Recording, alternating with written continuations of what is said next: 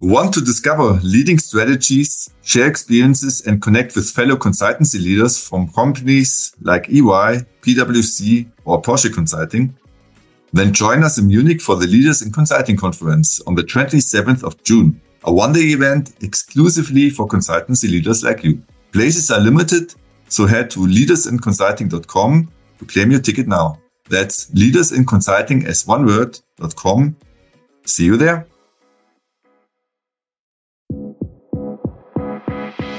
I never thought that due to the fact that I'm a woman, there would be something which I couldn't get, really. And then I founded a family, and here again, I was like, no. I always go, if you want, for the maximum requirement. It's like if you go into a negotiation, if you start with a compromise position, you will never get what you want. So you have to take the maximum requirement. And when I got pregnant, I just told my leadership, look, I will leave. I will be off for 8 months. But don't think that I want to cut something out of the fact that I want to have a work life where I can live up to my aspiration, where I can have challenging and interesting content, where I can develop myself further. Don't ever think that. Welcome to the Leaders in Consulting podcast, part of the Leaders in Consulting community, where thought leaders from the world's top consultancies come together to learn, network, and get inspired. If you are a partner or managing director of a consultancy, don't miss this year's Leaders in Consulting conference in Munich on the 20th of April. There, you will hear unique insights from companies like PwC, BearingPoint, and EY. And you will be able to connect to top leaders of other consulting companies. Simply head over to leadersinconsulting.com to get your tickets. Today, Melanie Tobler joins us. She's partner at BearingPoint. Melanie, welcome to our show. Thanks. So, first question, for anyone who doesn't know BearingPoint yet, what is your company doing? So, BearingPoint is an independent management and technology consultancy. We are European-based, but we have global reach. So what we're doing is we're supporting with business consulting services, leading businesses and organization last year in 75 countries. And we have 3 focused business units and 1 joint venture, which is under our roof. So we have like consulting, which is consultancy services classic, products where we provide SaaS solutions to our customers, capital, which is our M&A business, and the joint venture with IFS, which is named ArcWide. Mm-hmm. Very good. Super interesting. And what is your job at your company? So I'm partner in automotive, industrial equipment, and manufacturing. And within that role, I'm leading a team of consultants with a strong background in the automotive industry. And I'm firm-wide responsible as a key account partner for our client BMW, which is a global responsibility indeed. And in that role, I animate, coordinate the exchange of our expertise and as well client activities amongst the relevant practices where we do have automotive expertise and we do serve our customer. In addition to that, it's could be named at on top, but actually this is where I have my heart in it as well, is that I'm leading our firm-wide DEA initiatives for our management committee. And notably... Sorry to interrupt, but what does DEA mean? What is the abbreviation standing for? Diversity, equity, and inclusion. Okay. So, and in that role, I notably focus on our strategic goal to enhance shares of female employees across the firm, and notably in leadership positions. Okay, we will talk about that in depth a little bit later. We can. Can you give me a proxy for the size and growth of your company? Final numbers for 2022 are not out yet, as you imagine. But in 2021, we had a total revenue of 738 million euros and almost 4,300 employees. And indeed, 2022 was a really strong year and we grew above the market. But as stated, final numbers are not out there. Yeah. Okay. I mean, markets, I don't know the exact numbers, but when I talk to partners of consulting companies, it's at least 10 to 15% market growth. So if you grew above market, that's, and this size, tremendous. Yeah. Congrats to that one. Thanks. Very good. I will pass the message. And you already talked about your ideal, like for your specific role, what you're targeting. It's in the automotive industry. Do you mainly focus on BMW, or do you generally also want to acquire and look for companies in the automotive sector that you can help personally now as a partner there? Then we have to look a bit more into the structure. I mean, my personal objective is indeed to grow our business with BMW. But when we consider the consulting needs within BMW, we must consider general needs of our OEMs. So indeed, I am in strong exchange with other partner teams, other expertise owners, which do deliver services to other OEMs, and we do serve all big European OEMs for sure. And this is part of my role to pull expertise out of our organization to bring it to BMW, but as well to exchange with them on a regular basis to see, to call into the organization to see how we can serve specific erasing needs for my customer. And this all gets a collaboration and a continuous exchange. And this is my role as well, for sure. Mm-hmm. Very good. And well, I usually ask the question how big the project is, or on average, but if you serve BMW, it's probably quite big what you're managing, I would assume. Yes, but again, here it depends. I mean, we do have smaller projects with a specific business expertise where there could be 1 or 2 employees being on it. And then you can have really big projects where you staff more than 30 employees, and where indeed you can multiply and get to a certain amount. So you can see how big it can get, but it really depends on the specific need. How big is roughly the automotive practice at your company, or how big is your team? Whatever you want and can answer. Let's say from our client portfolio. The biggest industry is everything around government and public sector. So with the spends in the last year, this is quite relevant. But then directly afterwards, there is automotive, industrial equipment, and manufacturing. But if you consider the business that we are doing with BMW, to give you an idea, last year was our top 3 client. And number 1 and number 2 have been governments. Yeah. Okay. So just ranking directly afterwards. But generally speaking, we really have a balanced client portfolio. So this makes our business as such really resilient. Yeah, and I assume also interesting for people who want to work with you, so they're not stuck with one client forever. They can move around a little. Oh, yes, sure. I mean, and I don't want to say they have to, but for sure, I'm looking into building a team who has a really strong client insight out of my client.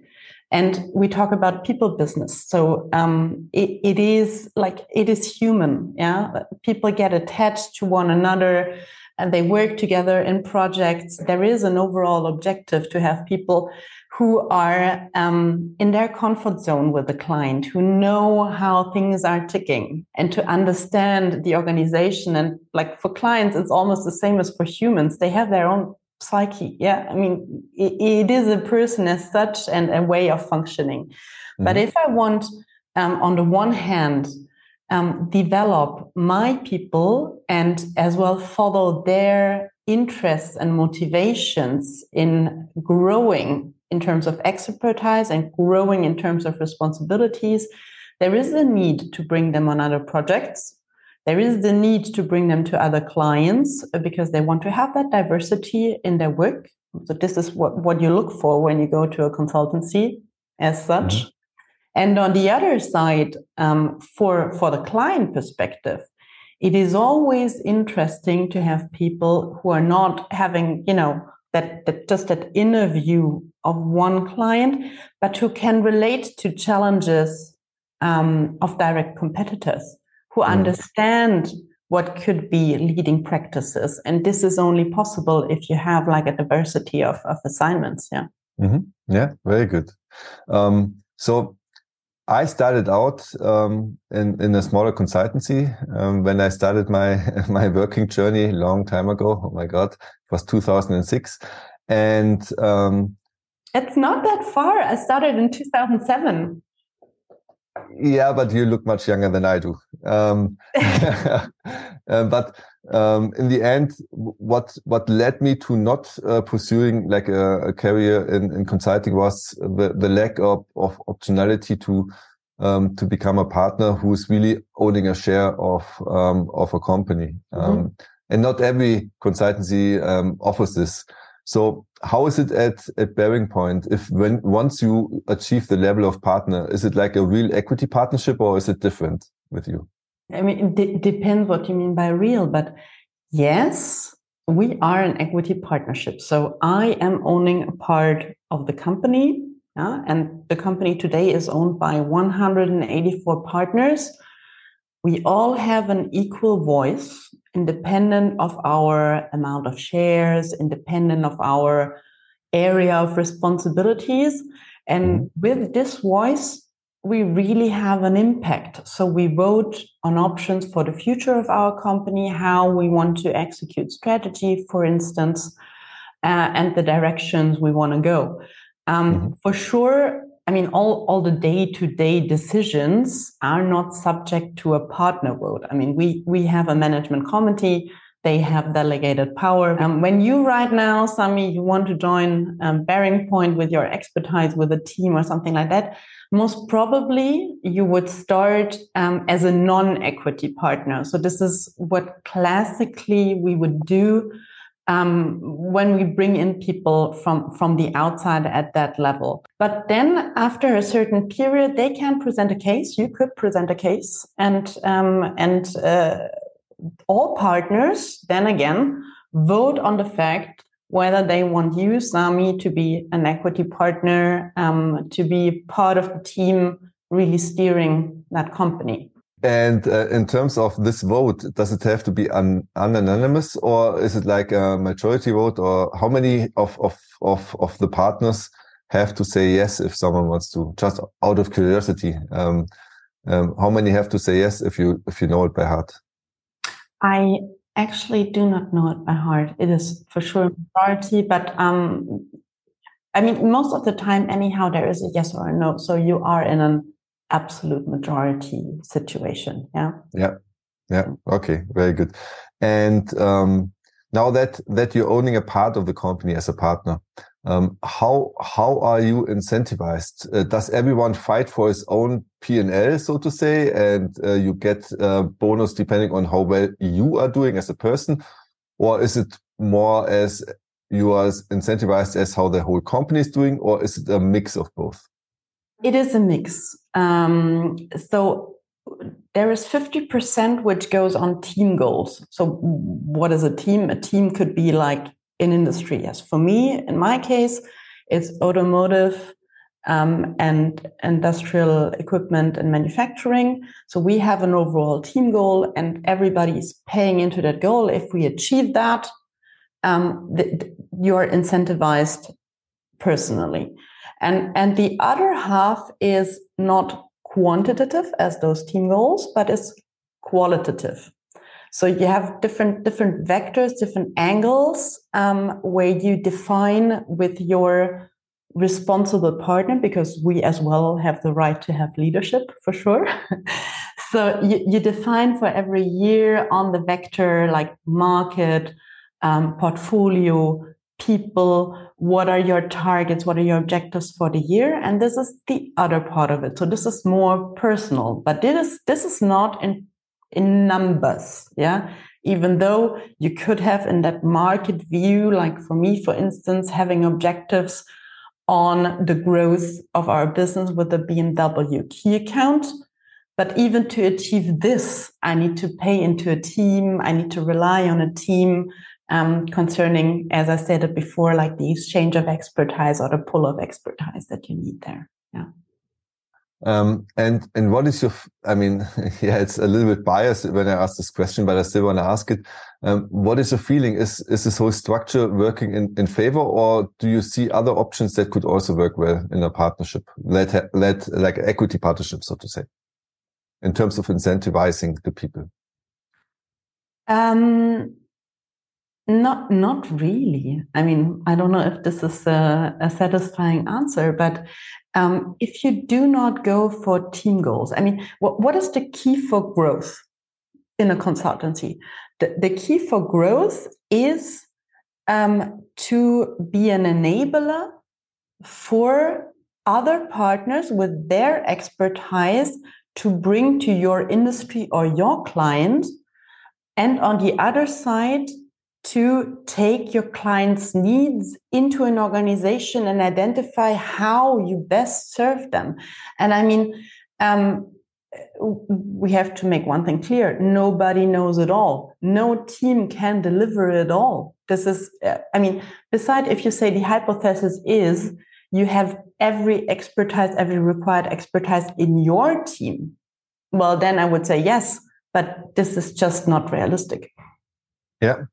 Yeah, I think it's definitely a better solution than the usual eat what you kill. So in many also smaller companies, you get incentivized by what you personally sell, and that sometimes leads to the wrong incentives of basically on the one hand accepting every project, because even if you're not the perfect partner executing it, you only get the money if you execute it. So you don't have this try to get in the best expertise from your colleagues. And on the other hand, you're not working collaboratively. And it feels like what you're saying is exactly enhancing the on the one hand, thinking in terms of what's the best for my client. If you think only about growing your cake, what you get is much less than if your objective is to grow the cake overall, because you are not, like, nobody is an island. How can you imagine that you will deliver big projects, long-term projects, without having on their employees out of other teams? Then you would be an own consultancy, and then you would be a boutique consultancy with a specific focus. And then growth is kept by the fact that you are just specialized on one thing. Yeah, well, I agree, but there are still a lot of companies doing it this way, and that's capping their growth, I think. Actually, it's not nice. I mean, it's teaming wise, it's not cool if you go out there to the office and the only thing is you need to spend so much energy to defend your stake. Yes, and exactly. The energy doesn't go to the client, neither to your people. Huh? So. Yeah, I agree. Yeah. So nice. And you also have a different kind of mindset and people that you then get into your company, because there are some people who are sharks, and which is absolutely fine. I mean, in some industries or in some companies, that's fine if you are like a hunter and you want to hunt and you want to eat what you kill, and that's absolutely good. But if you want to grow a consultancy really big, like BearingPoint, I mean, it's not small, and want to keep growing, this collaborative approach seems to be the absolute right way to go. And it seems like it is fun, as you describe it. It is. I mean, we do have our arguments for sure. If you start discussing about, can I take XYZ onto that project because he's the absolute expert, and the other partner tells you, well, I know I need him or she in my project myself, then you start, argumenting for sure. But it's normal. I mean, there is how do you say in English? There is no warmth without friction, right? Yeah. Yeah, that's a nice way to put it. So going back to the question of, I understand that you have a global leadership, but on key points, you also align and vote as partners. So how is I would assume strategy is one of those key points that you align on as partners. Is this correct? Or maybe to ask more openly, what are the key points that you really vote on? Okay. I mean, it all concerns the future of the firm as such. So like those directions that we are taking. So this is subject to vote. And indeed, if you do have changes in the structure, like partner structure, share structure, whatever, like the rules, how we work together. But if we take the example of strategy, so our strategy currently is our strategy 2025, and it has been developed in 2019 by our management committee, and indeed voted by all partners. Mm-hmm. Then, if you look into how is that executed, so the execution is indeed defined and readjusted by the partners in, like, say, extended leadership teams. So you need to break that down: industry leads, service line leads, and they see how they can build it down, or as well in the practices. If you look at aspects of global reach, like growth in a specific area or something. So indeed, this is then more like a regional lead who needs to execute. But this is discussed and aligned. So we do not vote on the fact that one practice leader is doing one thing or another thing. So this is delegated responsibility. But we align on that and discuss if this is one way is the right way, or maybe something different. So, but in the end, every single partner has his or her share in executing that strategy on the different aspects. Yeah. Okay, very good. I think now we have a pretty clear picture on how you work on a partner level and how you collaborate and also define and execute strategy. And that's really nice, because usually you don't hear about that, or it's not easy to find it online and read about it, how that works. So thanks for sharing. And honestly, I personally think even for attracting employees, it's important to show the end game, so to say. So if I'm really successful and I like the company, I stay there for a longer time and I want to become a partner, how would it be? Is it even something that I like? Is it something where I would invest my life, or a bigger portion of my working life at least into? Yeah. So I think that's interesting to be more transparent about that one. And a totally different topic where I'm really seeing a big gap for most consultancies is the whole part of women in consultancies.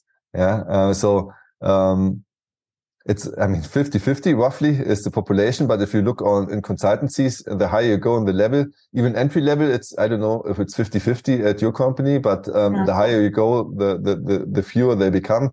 And how many female partners do you have right now? Equity partners, if you know it roughly in percentage or number? 13. Okay, 30%. That's it's good, but there's room for growth, so to say. Oh, there is always potential. Yeah, for sure. We actually have, when we look at numbers, 3 KPIs that we want to achieve, and in the partnership, this is a share of 20% of females. And for like the organization as such, across all levels, excluding partners, so client-facing staff, we want to achieve 40%. Wow. Yeah. Yes. 40%. Where are you now? I can't. I can't tell for firm-wide in 2021. Mm-hmm. We have been 33%. female employees, excluding partners. Yeah. And in GSA, so Germany, Switzerland, Austria, it's a bit less with 30%. Yeah. Okay. In your opinion, is this a big lever for growth also for your company if you are able to change something so that you are able to attract more women, keep women longer, and even promote them into partnerships? So is this something where you personally say this is really also a strategic goal and not just a marketing thing? Oh, I mean, it is a strategic goal within BearingPoint. And I think it's the right strategic goal, because what does cap growth in the market today? It is actually not the fact that we are not winning businesses or projects. It is the fact that we need to have the capability to win enough talent. And as we have that strategic priority, which is actually as well formulated, let's say, a bit broader around people, with like putting people in the center of everything. Yeah, we are actually pursuing the right things. We are running behind the right goal in my eyes, because indeed you have out there 50% of potential female talents, and if you look at like university diploma, the share of females has outgrown the share of male. Maybe not in like the classic MINT subjects where it is less, but we are a management and technology consultancy. But we are not only recruiting out of MINT, but we are recruiting as well out of like the classical economic studies. Like me, for instance, I did studies in international management, and here there is the potential. And if we do not take that into consideration in terms of attracting employees, then we lose a massive potential of hiring the right talent for our company. Yeah, definitely. Yeah. And what are your main levers right now to change that? Or maybe let's start, instead of levers, what are the reasons that there is a low percentage? And it's not only BearingPoint, it's like the whole industry has a problem in terms of attracting and keeping women. So why do you think is this problem like so persistent and so few companies have tackled it and even successfully solved it up to now? So I think, and actually studies prove that we are, or why females leave a company at a certain moment in time or are not attracted by a company. I mean, here consultancy as well is like a traditionally male-dominated corporate culture. It is about omnipresence, omnipotence, being there, being available, having that all time, and a certain, let's say, orientation to accelerate a career, etc. So this is where we are coming from. But if we want to achieve diverse leadership, or let's say having a higher share of females in a company, we need to be able to show them that we can accommodate. So we need to find a way how to normalize career curves, which are not classically male, where you have like, you start in your 20s and like everything is kind of moving in parallel between male and female. And what we see is that actually female are even a bit outperforming in that area. And when people start thinking about family, thinking about, what's the next step in my life, and they see that leadership and the careers that you do in a certain company or in a certain industry doesn't accept any absence, part-time, is really structured around people where, let's say, care work, private care work, is done by somebody else to enable that omnipresence and omnipotence for the one who is in a leadership position. So we need to enforce and strengthen our capability to support those female career curves, which are indeed qualified by absences and part-times. And we need, generally speaking, be able to accompany our employees' life needs, when it comes to family and care work as such. Because if we look at today, Germany, where indeed I think the numbers are like 60 to 70% of care work, private care work, is still done by the woman in the couple. But this is meant to change. So we see the trends right now. This is one of the mega trends that you have in society.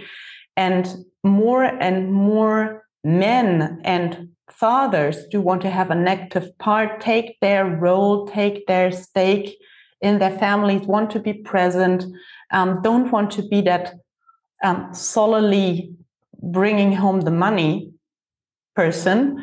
And if we want to be sustainable in our business growth, in our development of our company, and again here, not being kept by hiring the right talent and keeping them, because once you build them, you want to keep them, they have expertise. We need to do that. We definitely need to accept those career curves. We need not only accepting them, supporting them, and then living it up to. I mean, being in a leadership position and living it, and having that flexibility is key, I think. Absolutely. So I like the whole approach, and it seems so natural that thinking about it, looking at the life journey that one has, and what you could potentially do to include other life journeys into a career path at your company. And what I also, when I talk to leaders of consultancies, they most of the time also mention the one point that you mentioned, the culture. That, you can talk about it, you can put it in paper, and everybody says, I want to drive up female participation. But in the end, partners is purely male. Even in the meetups that we do here in Munich for the leaders in consulting, they always say, Sammy, why are there so few women? And I say, I want to have more, but I mean, there are so few that I can invite, and of the few that I invite, I mean, the participation rate is the same as for the males. That's natural that we don't have as many. So there is more awareness, and they would like to have more. But when you have to grab your own nose and change something in your own company, many still hesitate. And so the nice thing here is you are a woman in a leadership position. And what would interest me, before we go into more detail on how you execute that at BearingPoint, what was your path and your life path, and how did you end up in the end being a woman? And I think you also have family. How was it possible for you to go that path at BearingPoint and to end up there in a leadership position and still work everything, private life and your professional life? I have to admit, really, I had that classical curve that I explained. I've never asked myself the question whether or why I should not obtain something or reach something just for the fact of being a woman. I actually, during my 20s, always thought, we are in that post-feminist, post-emancipation. You were an optimist. Oh, no, I grew up like that. I never thought that due to the fact that I'm a woman, there would be something which I couldn't get, really. And then I founded a family, and here again I was like, no.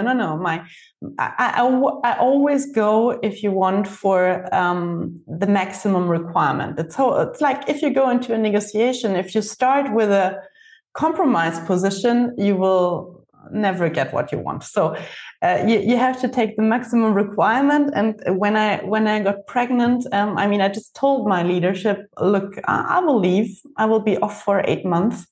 But don't think that I want to cut something out of the fact that I want to have a work life where I can live up to my aspiration, where I can have challenging and interesting content, where I can develop myself further.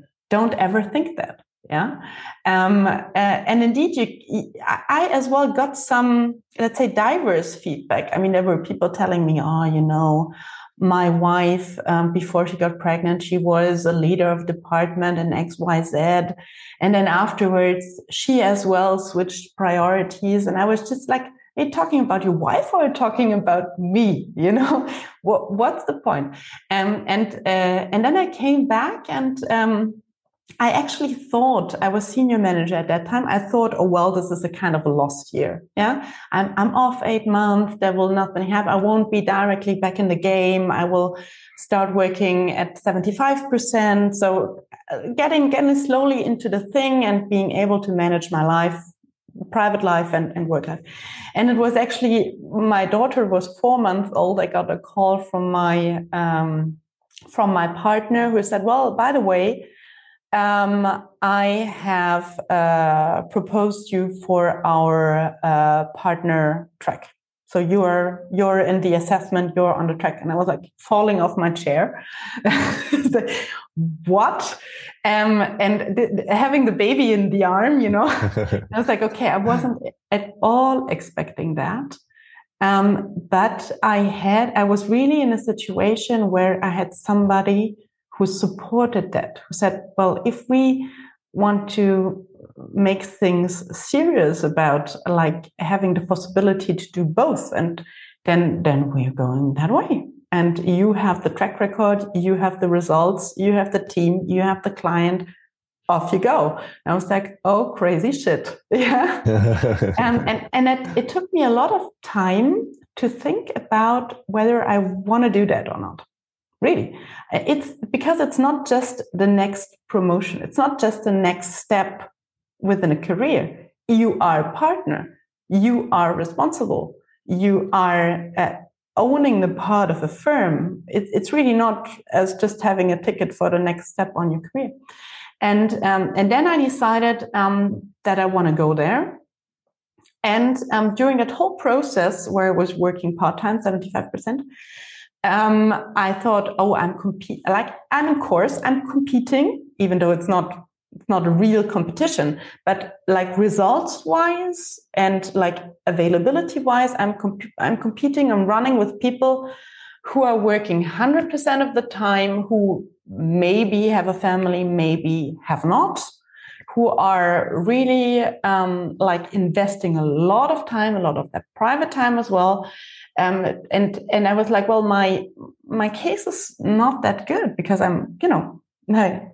And I always wondered, and I think I was really getting on the nerves of my partner at that time. I was like, shouldn't I go on 100%? Shouldn't I put all the good points on my side? Shouldn't I do that? And he was always saying, it's your decision. And at one moment in time, he then told me, Melanie, stop it. If they want to take things seriously, you have the results, you're absolutely valid to be here. And then I was like, all right. And actually, I got the information that I was accepted as a partner in the same week where I had a positive pregnancy test for my second child. So this was awesome. high on emotion, I can tell you. Double win. And double win. And I got a present from our CEO. So he had sent out a bottle of champagne, and this was indeed the last alcohol I was drinking for the next month ahead. Yeah. Awesome. So this was really my way, but I haven't asked myself whether this is suitable or not, because I really didn't want it to change company. I didn't want it to change industry. I really like my job. Really, I do. Yeah. So, and that's you mentioned so many interesting points from your own story that just show what has to change, and you probably do much more. But I think it's cool to just talk through it. So what I heard on the one hand is you put some time into your family, which makes absolute sense. You don't have to do it, but still having a little bit more time makes sense. But you still didn't want to give up because you love your job and it's part of your identity. So you're not just a mother, you also have something else, which I think makes a lot of sense generally, that you can fulfill yourself outside of your family, which makes, I think, a whole relationship also nice and more interesting. And but you had someone who was supporting you and who was even pushing you towards accepting the role that you have and not having to adapt to the normal style of doing a career. And without that, probably things wouldn't be that way. Maybe you would have changed to 100% or whatever. You don't know what would have happened. But there was already a mindset shift, apparently, at least at that partner or at the whole partner level, because they accepted you with a part-time role as a full-time partner, or not a full-time partner, as a partner, basically an equity partner at your company. And that mindset shift or cultural shift, however you want to call it, has to be there. Without that, you always, you either lose those women and that would be a really good fit for your company, or you don't, they lose the fire of being really into it, I would assume. Yeah, it is a question of, do you walk the talk? Yeah, exactly. Really? It is just that. And if you have people telling you, oh, we really want to have females but we don't get them, well, ask yourself what you're doing or what you're not doing. And then don't tell me there is no women who want to do the job. Don't tell me you have no women in your organization who has the potential. Yeah, and honestly, I think consultancies in general who are able to make this switch and offer different career paths to this highest level that are really believable, because some other people already went this way, or they are supported hugely if they are the first ones. You will attract more women, also in the lower parts of your, like in the entry level, so to say. And I mean, whoever I talk to in the consulting industry right now, at least, they say the same as you did. We are constricted not in terms of growth, not by the new clients we can win, but by the talent we can attract. So if you're able to tap into this other 50% of talent pool that you're not fully capturing because you don't have the structures yet, you are losing out midterm. And the companies that are able to do it, they are strategically winning, and they will basically grow faster than you can. So it makes sense from a business point of view. Yeah. And I also must say, I mean, we are a professional service firm, but not a consultancy. But I'm super happy that we have a lot of mothers working with us part-time.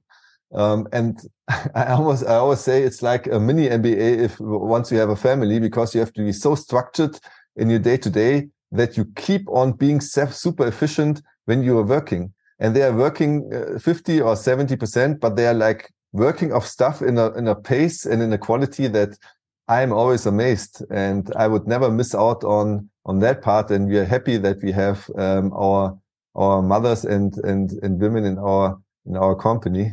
So I don't understand anyone who's not investing time and effort to build up this. And obviously you're responsible for this at your company, and you invest also on a partner level heavily. And that's why I want to go into now with you. So what are in Germany now, speaking about Germany, what are the top 2-3 things that you are doing right now or driving forward to make it happen that more women are attracted on the one hand, but also can live their whole work life with you, with family, once that happens? So as I'm responsible firm-wide, and the thing is that the whole the position of a female in society and the female in work life is really depending on cultural aspects. So this is a really country-specific a local thing. So we do not have the same challenges in France as in Germany. We do not have the same challenges in Germany as in Sweden or in Italy. Completely different ballgame. So we thought about what do we need to do? We need to do like getting in terms of attracting females. We need to go to the market and we need to do more. We need to do more than legally required. We need to do more than our competition. So these are the two things.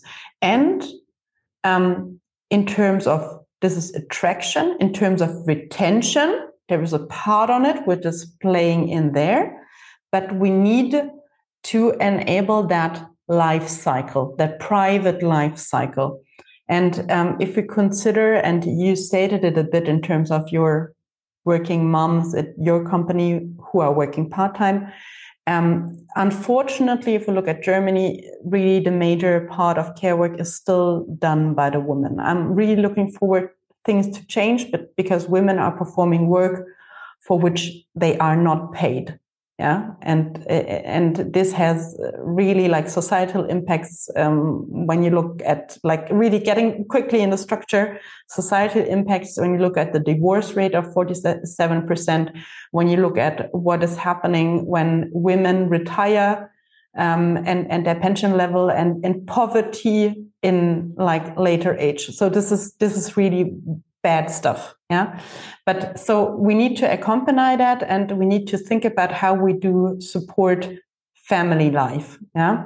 And then as we need to grow the pool of potential females having the potential to be in a leadership position, we need in the area of equity, because the E in DEI is for equity, not for equality. We need to enable them more. We need to accelerate their careers more and not accelerating them by a quota and saying, oh, she needs to go faster without having the comparable experience or being qualified or whatever. That's not where I'm into. But we need to have for them dedicated coaching, enable them more, bringing more people in a position to having the potential. And so this is the third layer. And when you look at those 3 layers of vectors, and as we are in a situation where challenge and context is really local, we went to define 2 firm-wide frameworks which outline a vision. I say, where do we want to be as a firm in terms of attraction, retention, and growth and coaching? And we did it a bit like you would do it as a European Union. European Union has directives. And then afterwards, every country is taking that in their proper legislation, doing the amendments that they need to do in their specific country. And this is what we did for the frameworks and published them to the countries and requested every practice leadership team, including the HR leaders, to go for an assessment where they stand and to outline a roadmap how they can improve on that to, in the end, have the overall result of achieving our 3 KPIs that I just named before. So this is all getting into one thing at the end. And for sure, for every country, this is really specific. Yeah. What are the 2 frameworks that you mentioned? One is called female acceleration. So this is all around like coaching, accelerating, qualifying better, quicker, and so on. And the other thing is called family supportiveness. Because I named it like that because we always talked about family friendliness. And this is like, it is friendliness. It sounds for me always like a marketing of like a dog shelter, you know? This is not that you need to be friendly with like people having responsibilities in their family and taking care work, but you need to really support them. Not just accept and be nice, but support. Yeah, I mean, I heard it for the first time, and I think I interpreted it the right way, and it sounds better than friendliness. You want support when you have a family, and I would assume that it not only affects then the female part, but probably also the male part of your consultancy company, because family is like still men and women, you know? Yeah, sure. And it will be more nice. and more male. If you look into Generation Z, things are changing, and I'm so happy about that. Yeah, I mean, me as well. I couldn't have the life I want to have if I wouldn't have a husband who is taking his stake in 50% of care work. Because if you're running with a husband who would like that you iron his socks, I mean, you're out there. You're not partner in in a management consultancy. Yeah. That's really nice. So, talking about these two frameworks, how do you implement it in Germany? Or can you give us some hands-on examples so that we get some meat on the theory? Well, maybe as a structure, so to say, what we have already implemented in terms of female acceleration is we have a women's network where we have in the different offices that we have organizations of active women who organize with external coaches sessions, who organize business-oriented networking. We do organize networking events as well with our female clients. So we really get into building up an ecosystem which is business-driven, enabling, and having like the networking aspect, which is really which is prerogative for working in a consultancy, because you need to know who has expertise. You need to get things together and be seen and see others. So this is what we do in the offices, and for our consultants and senior consultants, female, we have a Women at Bearing Point leadership program where they get throughout the year in deep dive sessions, always 2 days of intensive coaching, networking, and really as well personality building, soft skills, leadership building. So we build upon. And so this is examples from the acceleration side.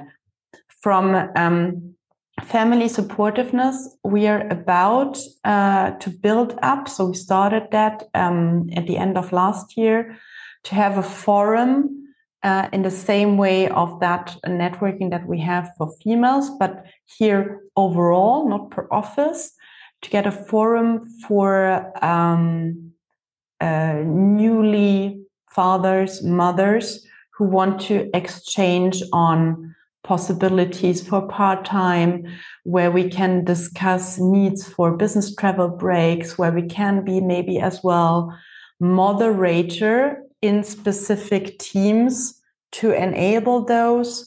And really years ago, mothers and fathers in their role as mother and father were not visible in the consulting industry. So it is like giving as well the self-confidence to be able to talk to your client and say, look, Friday, I'm not here.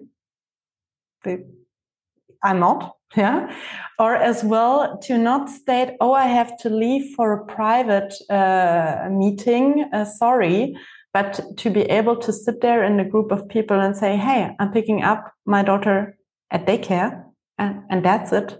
If you want to tell me something, drop me a mail. I might be able to respond after 9 p.m. if this is urgent. Otherwise, see me tomorrow morning. Yeah.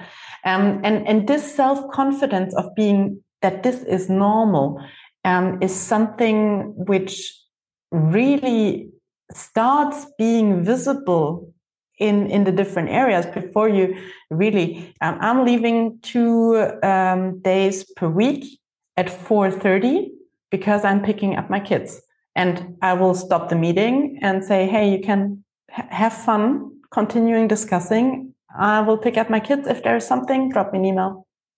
out there. And this needs to be normal, because we are all, we are just humans. We all at one time in life might have family. So 80% do. So this is fact. But we need to do even more, really. Yeah, it sounds like you're on the right track. And I think it makes, on the one hand, it's nice to be at a company that thinks about that and drives things forward for families and women. But on the other hand, it will pay off financially as well, I'm pretty sure. It is a business case. We talk here, this all sounds nice and, and fluffy and so on. But what you really need to understand, it is a business case. It's about money. It is about growth. It's about sustainable growth. And it is about hard money. Because if you do invest money in your people, as we do, by the way, for 5 years, 6 years, and when they are mature to take over responsibility, you let them go because you cannot accompany their life as a father or a mother. Wow. The amount, if you would sum that up and put a price tag on that, I don't want to even see the amount, because this is shocking. That should be slowly arriving, at least at the leaders of consulting companies that didn't realize it yet. So yeah, either you do it or you will lose out shares to competitors who know how to play the game and to change their own company to accompany women and families. Yeah. So thanks a lot for sharing that. I want to switch topics a little bit now, and ask the very open question. Like, there are many consulting companies out there. And you have competitors doing business-wise more or less the same. Mm-hmm. So what sets BearingPoint apart from other consultancies? If I would lean myself out of the window, as you would say in German, I think, I'm convinced it's our entrepreneurial mindset. Or let's, if you frame it differently, people want to have an impact, notably people who work in consultancies. And BearingPoint provides a playground for everybody to have an impact. And the impact is not only doing funny stuff within a company, but it is an impact which has a positive impact for our clients and thus for our business. So if I look back on my career since I started in 2007, there was really one thing which was more or less sure. If you do have a good idea, you would usually not get a no. You would be more confronted with the fact, cool, you can do that. And then you're like, oh, okay. But this is how we work together. This is how open we can be for people having ideas and wanting as well to accomplish themselves in a certain environment. And if you look at it from a strategy point of view, the strategy has a word for that as well. In the strategy, it said we want to put innovation in everything we do, but which is more or less we enable people having an impact and having a positive business impact above that, and enlarging our portfolio and our services and our solutions for the client. Yeah. Mm-hmm. So I understand what you're saying. Many other consulting companies are saying more or less the same. How are you putting that into practice? Maybe a proof point. So yes, I understand a lot of consultancies are saying that. And we as well cook only with water. Everybody does, by the way. So what we've done so far is that indeed our employees have developed a range of IP products and assets, which have already generated a lot of additional business on top on our core consulting services. Mm-hmm. To support that, we have in place a asset and innovation funnel where like all of our employees can bring in their ideas and they are helped to get them matured throughout the way until being like a service that is able to be provided to the customer. And here we are not only talking asset in terms of service, but it could be a specific methodology, a specific expertise, a specific way of doing things, setting things up. Yeah. In addition to that, and this could maybe be a differentiator to other consultancies. We have like every year a Be an Innovator campaign. And here indeed, like really everybody, like even the trainee, can pitch their ideas to solve a client's need or solve a BearingPoint need, bringing the company forward. And the best one, so here's really Shark Tank, the best one gets sponsorship in terms of support and in terms of budget to bring that idea to life. And this is it's really fun and people like that. Can you give me a hands-on example of what came to life out of this Shark Tank sort of way of funding innovations? Yeah. I mean, for the Shark Tank, we are in the course, or I am actually involved as well in the course of one idea, which is a digital customer club, where we can, on a very easy way, propose single services and forum and exchange to our customers in a, let's say, modern and virtual way. So where we can propose them networking events in the industry, where we can propose them like on a click buy of having a design thinking workshop, having a project assessment, having like a, those single aspects where you wouldn't go and classically go and do an RFP for having a consultant service, but having just, hey, in my project, I need to have a moderator. I want to do a workshop with my team. I want to do this and that. Click here. You are one of our premium customers. You have access to that. Click here. We know you. You know our people. We're coming. Yeah, those kind of things, and having as well the networking aspect and bringing them for their industry interesting content in a like premium environment, and then offline, non-virtual. And me together with two other partners, we are in the course of helping that one of my team members to bring that idea to life, which could be really cool. I'm looking forward. Yeah, very cool. I even might have some input for that idea, because that's one of the core things my company is doing. Nice. Building basically communities that help the members of the community as basically your target group, the people you want to help or also sell something to. And it sounds like you really want to help those people, and not only selling something, but provide value through content and networking opportunities. And I strongly believe that this is something that adds value for all parties. So that's pretty cool. Cool. And so in your own team, when we talk about being entrepreneurial, so I understand there are company-wide initiatives and you can apply with your idea, and if it's good, it gets funded and supported by a partnership level. That's really good. But there can be much more than that. And I'm curious, how do you execute this entrepreneurial mindset in your own team?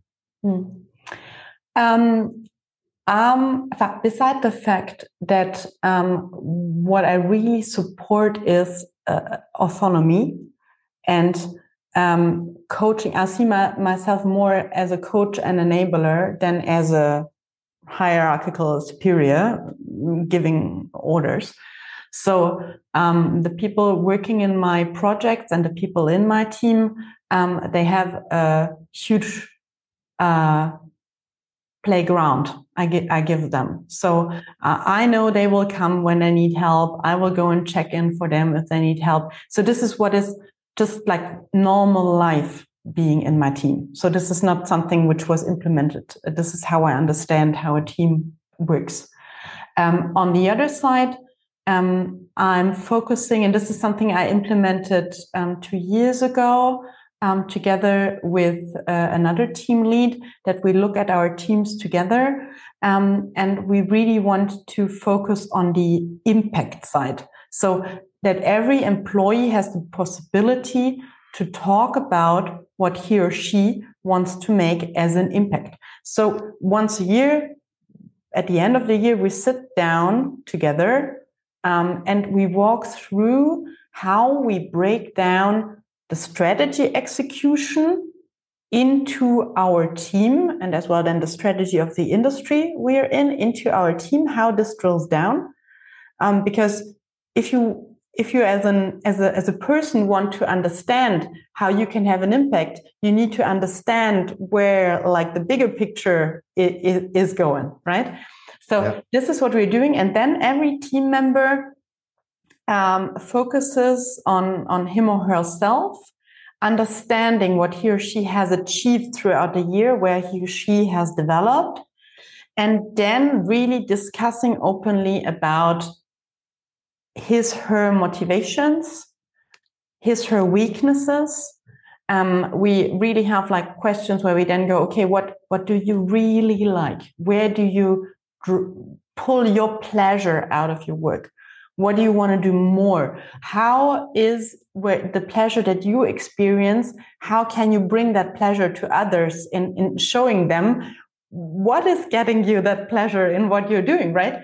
And what are things where you say, oh, I have never done that, but that's really what I want to experience. Yeah? And I think for me, the key question is one thing: what would it take? What would it take for you to still be happy and accomplished within this team in 3 years from now? And then people start thinking, really start thinking, and you get surprising answers, you get concrete answers. And then you understand where he or she really wants to go. And you understand how you can prepare his or her ground to evolve and to make them retain, to make them stay. I really appreciate my team, and if I lose an employee, it's always, I don't take it that personal any longer as I did when I was younger, but I was really like, oh my God, heart attack. Yeah. But it's still a loss. And in the end, I think people do leave because the company or me in person hasn't been able to propose what he or she wants as a next step. So there is a lack somewhere, and this is where I want to be more present and enable more throughout this. And what is great for the team member is that then he or she can see from that strategic drill down, hint towards what he or she is actually aiming for, and how this match together. And most of the time it matches really well. But sometimes you see, there is something that I will not be able to propose in my projects. So what do we need to do? And then we go and say, okay, we need to sit down with another partner who is doing this specific area expertise project. And we need to talk to him or her how we can put that employee in a position that he or she is able. And this is how you make people stay in the end. Yeah. Yeah. That's a total management framework, how you lead people, that you just explained in a really understandable way. So in the end, it's like selling something. If you want to sell something to someone, you have to understand their needs and wants before you say, yeah, I have a solution. And in your case, you're selling a job. In the end, it's selling a job to keep people at your company. And you first have to understand what they want, to offer them the job that they want so that they can stay. It's quite simple when you think about it, but many companies don't do it. And I wouldn't say that it's necessarily because you are female, but I think that you have a different view when you have different kinds of people in leadership positions. And this is definitely something that I didn't hear a lot from very red male leadership people that are more about, well, if you want to become a partner, you have to put in the time, and this is a job, and just do it and execute and work as hard as possible. And I don't want to hear anything else. That question, when I was a DSA consultant, was not asked. Where do you want to go and what? Because if they would have asked me, to be honest, I would have said, well, I want to become an entrepreneur. I want to build something new. I want to have an impact. And that's why I left the consultancy in the end. And if they would have told me, well, Sammy, there is an option that you can go into this direction. Let's think about it. At least we would have talked about it. We didn't even talk about it. I just left. Yeah. So I understand the concept, and it's super powerful, and it's not hard to implement it in the end. Yeah. But it's hard afterwards to find the right solution. And in some cases you cannot provide. Well, that's life. You cannot keep everyone, because life changes and people have different interests. So that's normal. You cannot have 100% retention. That's impossible. But you can keep more people than you think if you go into this direction. And if you see patterns, maybe you even out of consultancies, thinking broadly about companies. If you want to keep good people, you have to offer them opportunities to grow. Yeah. And sometimes that means investing into areas that maybe are not the super core, but offer great opportunities for people. And that could be totally thinking out of the box, buying a company and having this hands-on management style of running something instead of being the consultant who's on the outside. And having the ability to switch from being a consultant to being someone who operates, which I heard of one consultancy, for example, doing. And there are many ways to execute this. But if you think about it, you cannot keep everyone, but you can think differently once you know what people want.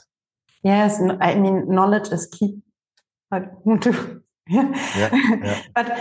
don't understand me wrong. It's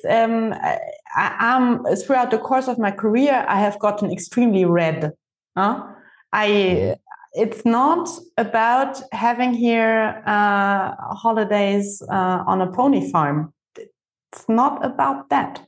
It is about achieving the results for my team, for the client, and aligned with the results that every employee wants to have.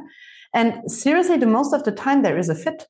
And maybe there is not a fit for my project and my client, but there is an overall fit in what we want to do in that strategy here. Yeah. So it is not something that I do because I'm the most empathetic person on the world, because I'm not Ask My Husband. Yeah. It is something where I want to talk on eye level with my team members.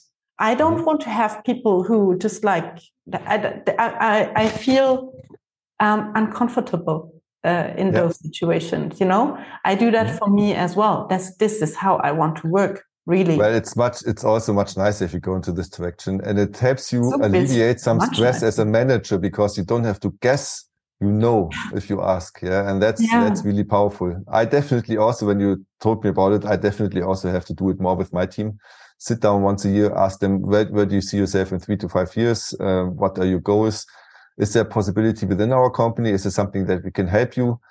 Because in the end, you want to keep good people. It's always expensive and also kind of sad if you lose people that you like and that also have a big impact on your company. Yeah.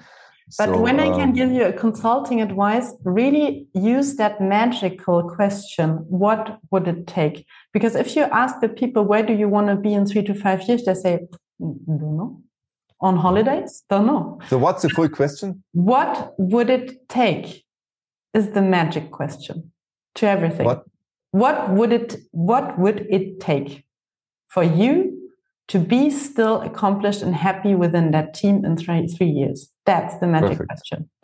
I'll use that. I'll give you feedback. Yeah, tell me. This question is a game changer.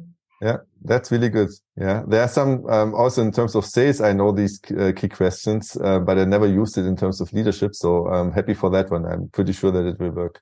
We are already at the end of our time here. I talk too much always. No. We covered really interesting topics, from partnership at how is it to be a partner, how do you work as partners, from why and how should you invest into female leadership or general invest into the female part of your company and attract more female talent, to how you operate on an entrepreneurial side at BearingPoint. I have 5 rapid fire questions for you lined up at the end. Are you ready, Melanie? Ready. Perfect. So what do you do to keep body and mind fit and sharp? Okay. Well, sports is unfortunately too time consuming, actually. So I went for high intensity trainings. This one is super fitting in every busy day-to-day schedule. And which is really sport is like preparing my kids for daycare in the morning. It is. And then I have the pleasure to be able to walk or bike to the office or to the client. Very good. Do you have a favorite business book? No. Next one. Do you listen to podcasts? No, neither. And actually, maybe those two questions go together because I'm really a deep side addict. So this is what I read. I swear on it. And if you know the size of deep side, it is good that this journal is only coming out once a week because you need the entire week to read it through. And I'm super a visual kind of person. I at least need to have seeing somebody talking to me or having a visual to it or being able to read it. So listening to podcasts or you have people that listen to books would never be able to do that. Perfect. Who should be our next Leaders in Consulting podcast guest and why? I would say Tijen Onaran. I don't know if you know her. She's Munich-based. She's the founder of ACI Consulting, which is a consultancy specialized in diversity consulting. Mm-hmm. And she is quite powerful woman. Prepare yourself if you get her. She would be great. I would try to get her on the show. Yeah. Okay. Do you know her personally? No, unfortunately not. Every time I'm in the city center, I'm like, should I ring? Because I really want to meet her once, but I should actually. I try to get her to the next Leaders in Consulting meetup. We have one where you're also coming in March. Yeah. So maybe she wants to join as well. Try to. And now you can directly address our audience. Is there anything we can help you with, Melanie? Oh, yes. For sure. So I am continuously looking to strengthen our BMW key account team. So if you out there have project experience as BMW, you like this client, and you want to join an exceptional workplace, a really nice boss, drop me a message. LinkedIn is the channel. Perfect. So LinkedIn, quite simple. Melanie Tobler, Tobler. You can find her there. Drop her a message. I hope you find a few interesting people applying. Great. Would love to. Awesome. Thank you so much for being on our show. It was a pleasure. Thanks for listening to our show. You would really make my day if you leave us a rating on Apple or Spotify and subscribe to our podcast.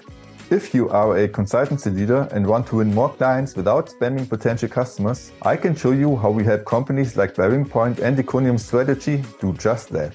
Simply schedule a call with me. Go to savoo.io, SAWOO.io, click the strategy call button and pick a time that works best for you. Talk to you soon. Your host, Sammy.